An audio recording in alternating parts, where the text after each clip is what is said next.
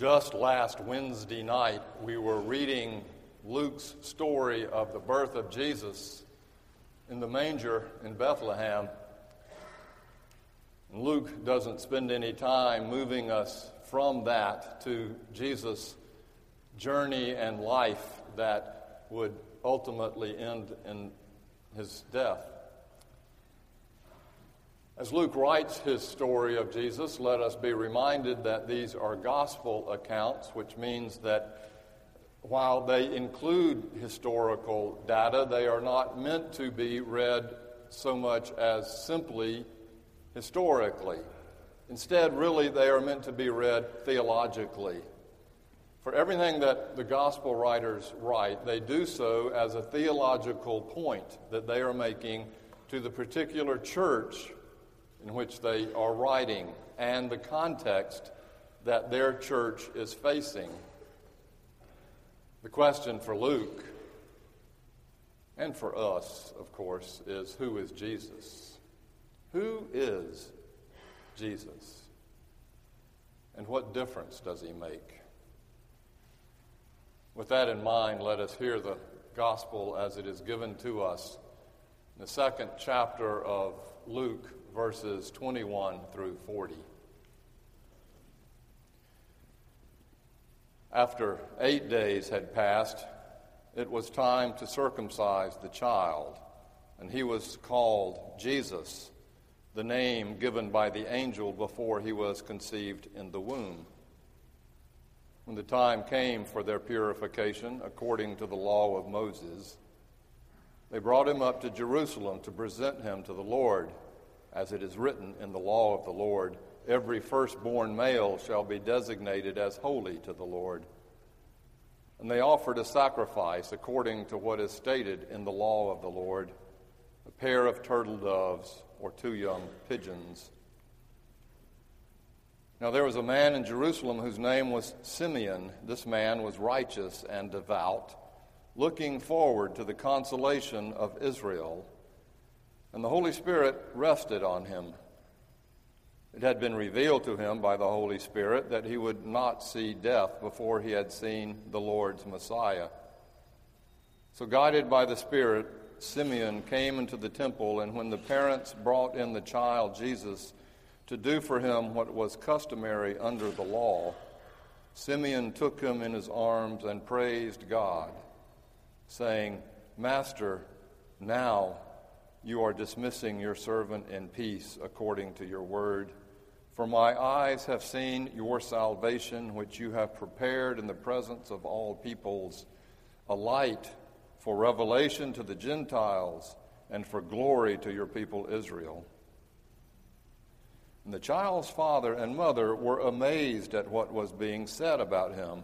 Then Simeon blessed them and said to his mother Mary, "This child is destined for the falling and the rising of many in Israel, and to be a sign that will be opposed, so that the inner thoughts of many will be revealed, and a sword will pierce your own soul too." There was also a prophet, Anna, the daughter of Phanuel, of the tribe of Asher, and she was of great age, having lived with her husband for 7 years after her marriage. Then as a widow to the age of 84, she never left the temple, but worshiped there with fasting and prayer night and day. At that moment she came and began to praise God and speak about the child to all who were looking for the redemption of Jerusalem. And when they had finished everything required by the law of the Lord, they returned to Galilee, to their own town of Nazareth. And the child grew and became strong, filled with wisdom, and the favor of God was upon him. This is the word of the Lord. Benjamin Weir was a Presbyterian missionary in Lebanon in 1984 when he was captured by the zealot Islamic fundamentalist group, which became known as Hezbollah, and thrown into prison for 18 months. It was for him, as it would be for anyone, a test of his faith. Every day, he said, I would wake up and remind myself that my name is Benjamin, and I have been baptized. Therefore, I am a child of God. Every day, I have been baptized. I am a child of God. As the message in this morning's passage tells us about the child of Mary and Joseph, for male Jews at least, Jesus encountered his naming ceremony at his circumcision on the 8th day. And he is named Jesus, as the angel Gabriel said he should be. And then 40 days later, after Mary has been purified, they return to the temple according to the law to be dedicated to God, as the firstborn child is also required, and there they sacrificed 2 turtle doves. They couldn't afford a lamb or a sheep sacrifice. There, Jesus received his ordination orders, and it came not from his parents, but from these 2 older prophets who had been looking all of their lives for just this one that they now saw. When we were born, most of us were not ordained or preordained for what we would do or become in our lives. Hopefully that came later as we grew up, except for maybe Tiger Woods or someone like that whose father knew before they were even born what he wanted them to become. Hopefully our parents waited for our own gifts, our own essence, our own personalities to take shape, and would then nurture that gift along. But for Jesus, it is clear that he has been preordained. Simeon, this old-timer who had been looking off into the distance for the Messiah to come one more time to redeem Israel before he died, saw in this infant child that very redemption and proclaimed it so.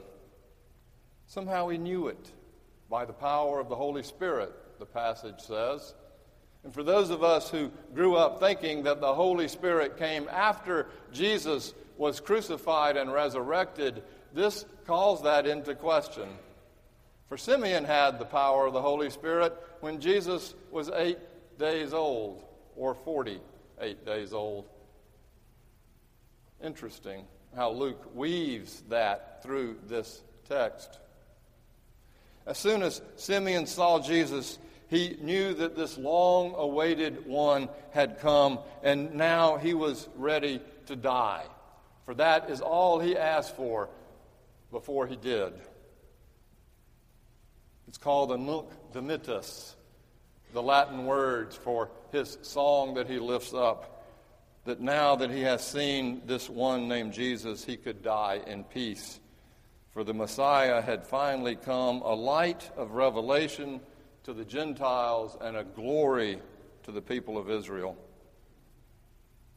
What's amazing to me in this story is that as Mary and Joseph hear this from Simeon, it says that they're amazed at his words.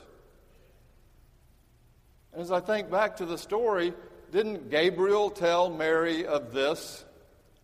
And as we think about the story of Jesus' birth in Bethlehem, I mean, that was pretty amazing too. Certainly she had, if not knowledge, some intuition that Jesus was certainly special.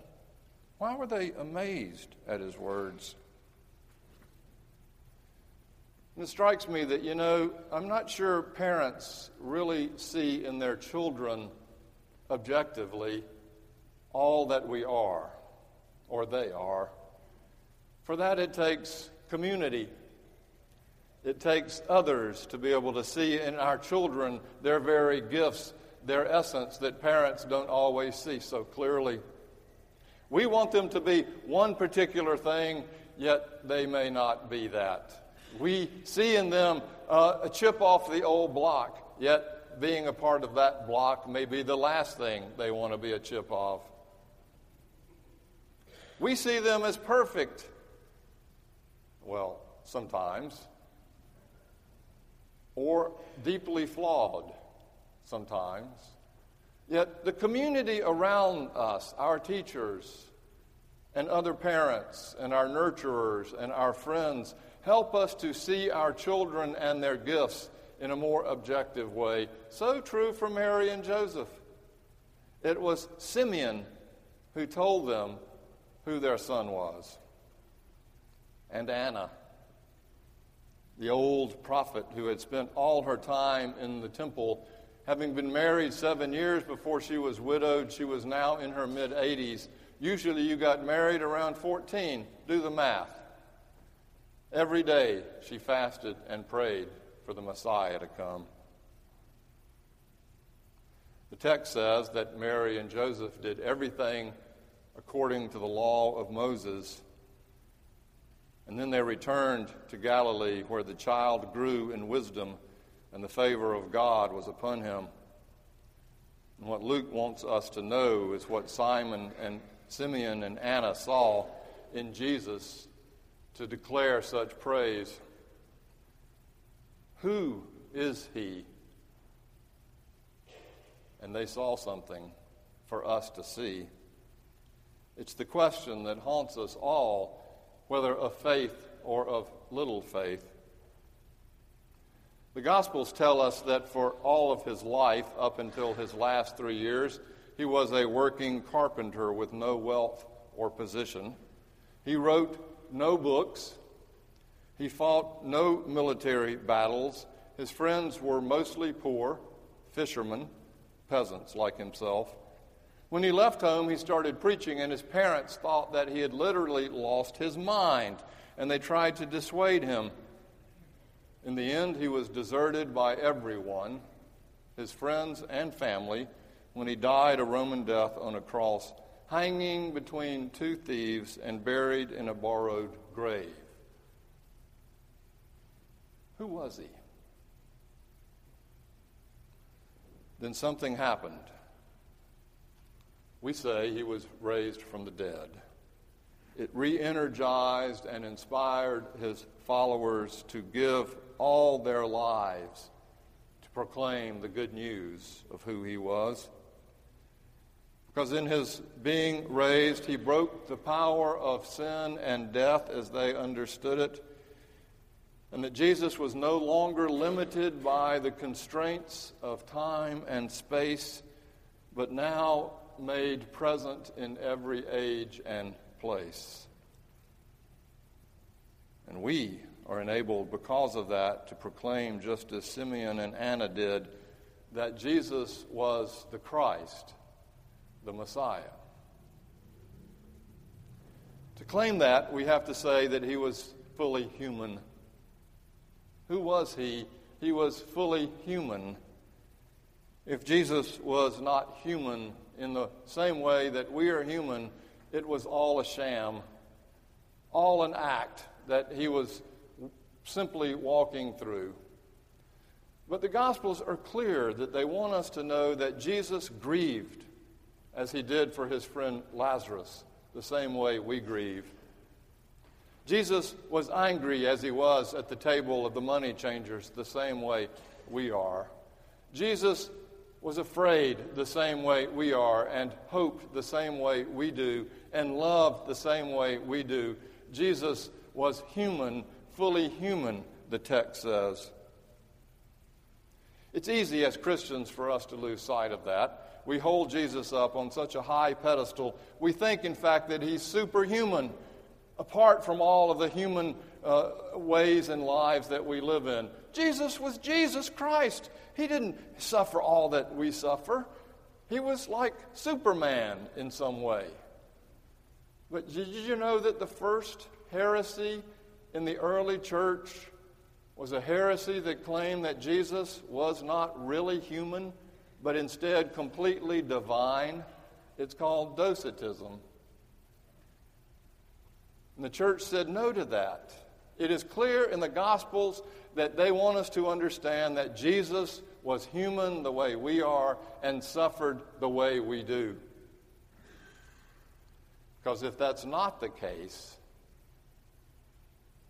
let's stand up and walk out.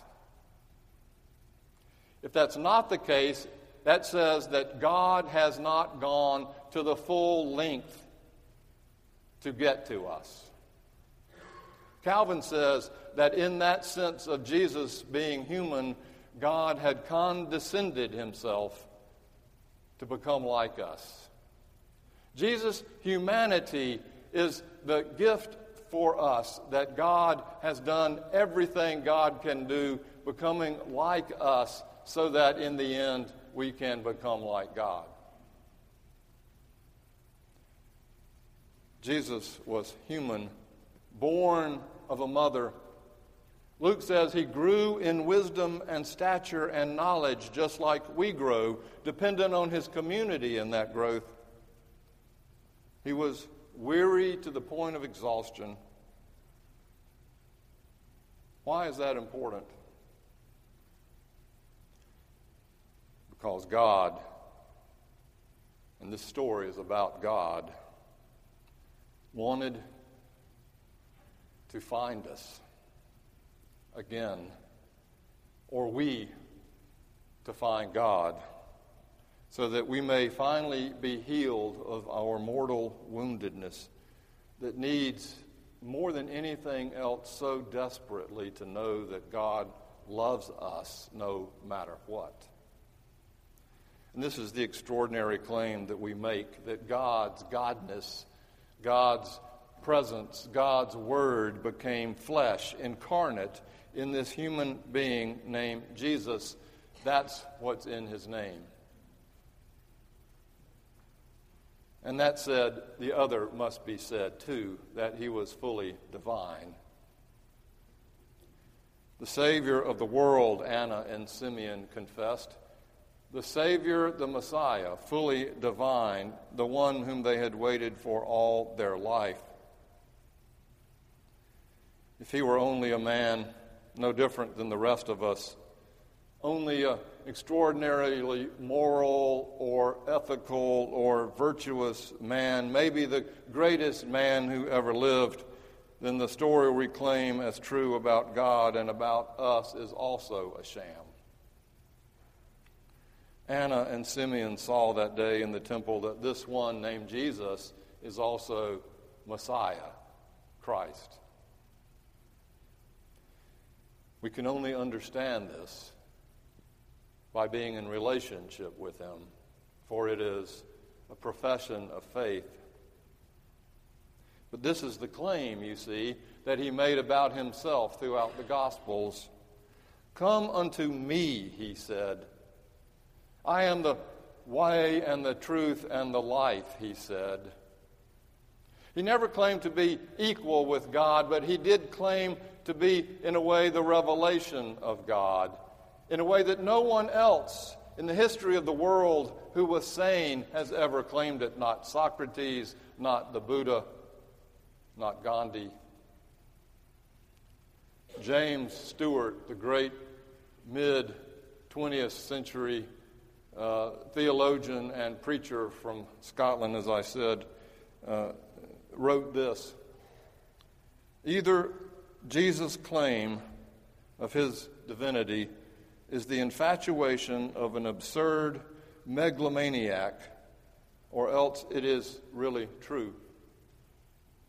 Either these sayings are the preposterous, incredible arrogance of a pathetic and pathological egotism, or else he had a right to say them. You have to choose one or the other. There is no third way. And the extraordinary thing is that on the lips of anyone else, these claims would sound completely preposterous, but on his lips they sound entirely fitting and apt and credible. So there you have it. Jesus Christ, his name, the son of Mary and Joseph, ordained early in his life as fully human and fully divine. What it means to us is that into our own humanity, we who have yielded to the devil's temptation to become like God, if you remember your story in Adam and Eve lore, we who have yielded to the temptation to become like God, God has yielded to love's temptation to become like us. And this makes all the difference. And I suggest that if we ever want to know what's in a name, who we really are as a child of God, then this is what makes the difference. And where we find in our world hope and courage and faith and joy. What's in your name?